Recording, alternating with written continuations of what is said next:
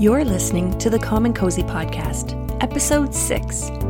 Practical advice for insomniacs, bedtime thinkers, and anyone whose sleep could use an extreme makeover. I'm Beth Wyatt, your insomnia and stress management coach. I'm also an artist, avid crocheter, expert napper, and crazy parrot lady. Today I'm going to be yapping about the third step in my 5-step series on finding relief from insomnia and bedtime anxiety. Let's recap in case you were nodding off during the first two. I believe the current definition of insomnia, which is difficulty falling and staying asleep, is incomplete. It's missing the other half of the problem, which is the inner struggle over not sleeping. If there's no struggle, there's really no insomnia. You're simply a person who takes a while to fall asleep. When you add the inner struggle, or sprinkle in a healthy dose of anxiety and racing thoughts, then we have a problem. So what's the solution? Ending the struggle. 1, by creating a peaceful evening ritual, which I covered in episode 3. 2, changing your relationship with your sleeping environment, which I covered in episode 4. And 3, focusing on rest instead of sleep, which brings us here. Welcome to episode 6. Now there aren't only 3 steps, there are 2 more, and I'll be covering those in the next few weeks. I think this is my favorite of the 5 steps. This is the part that requires the least amount of effort physically, and instead involves a small mindset shift that can make a huge difference. The words rest and sleep are often used synonymously, but they are 2 very different words, each with their own importance. Sleep is an act that involves your entire body entering into a state that is no longer awake. Rest is ceasing movement in order to relax, refresh, and recover strength. Both words can have the same end result, but rest is a mindful and voluntary act that is done while you are awake. It involves being still while the world around you is not. The words of the day are rest and being still. If you're not too bothered by being awake, I recommend simply lying there and resting. It's important to remember that resting without sleeping is good for you too. Dr. Chris Winter, author of The Sleep Solution. The struggle that consumes a person with insomnia and bedtime anxiety is that they can't sleep, and they want to. Sleep is the ultimate goal, and yet every effort they make only places sleep on a pedestal and pushes it further away. Get sleep as the goal out of your head and focus instead on rest. Tonight I will rest. This is your new mantra. Say it to yourself often. Tonight I will rest. What resting isn't? Tossing and turning, flailing angrily, punching your pillow, wrestling with your bed sheets, getting up to pace around the room, and other agitated movement.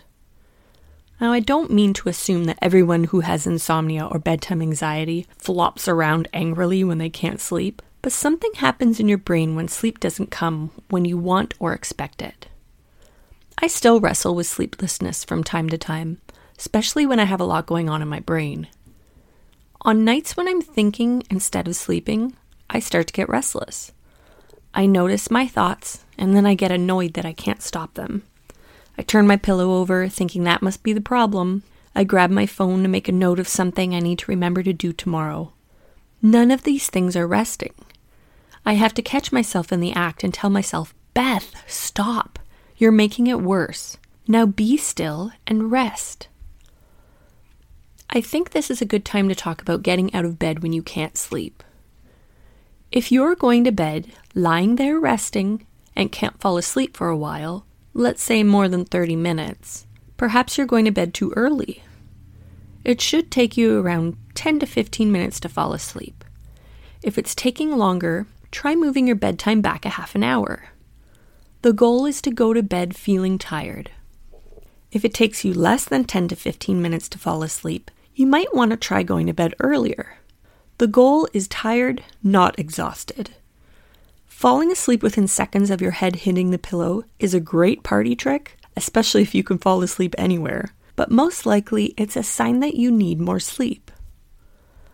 I hear many insomniacs say when they can't sleep, they get out of bed and they do something else for a while, like read a newspaper or watch TV. I'll refrain from having a meltdown over the thought of you sitting in a dark room in front of a giant blue screen when you're already having sleep issues, and instead ask you sweetly to not watch television if you can't sleep.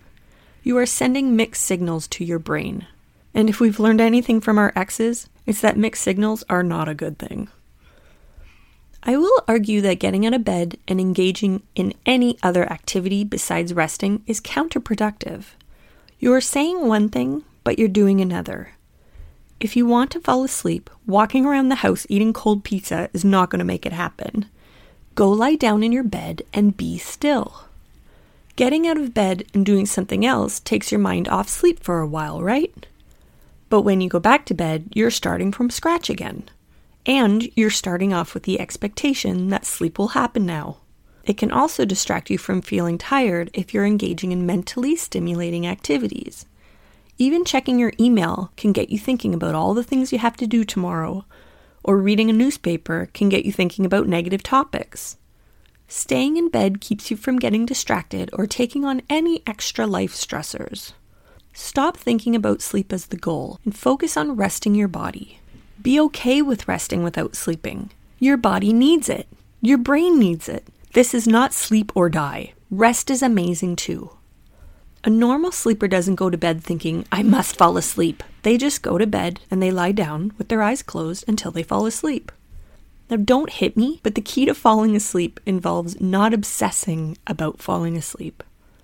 Unfortunately, the pressure you put on yourself and the struggle to control your sleep is keeping you awake. If you can put your focus on rest, which is attainable, sleep will inevitably happen. Tonight I will rest. This has been the Calm and Cozy podcast. This episode has been brought to you by the Calm and Cozy program.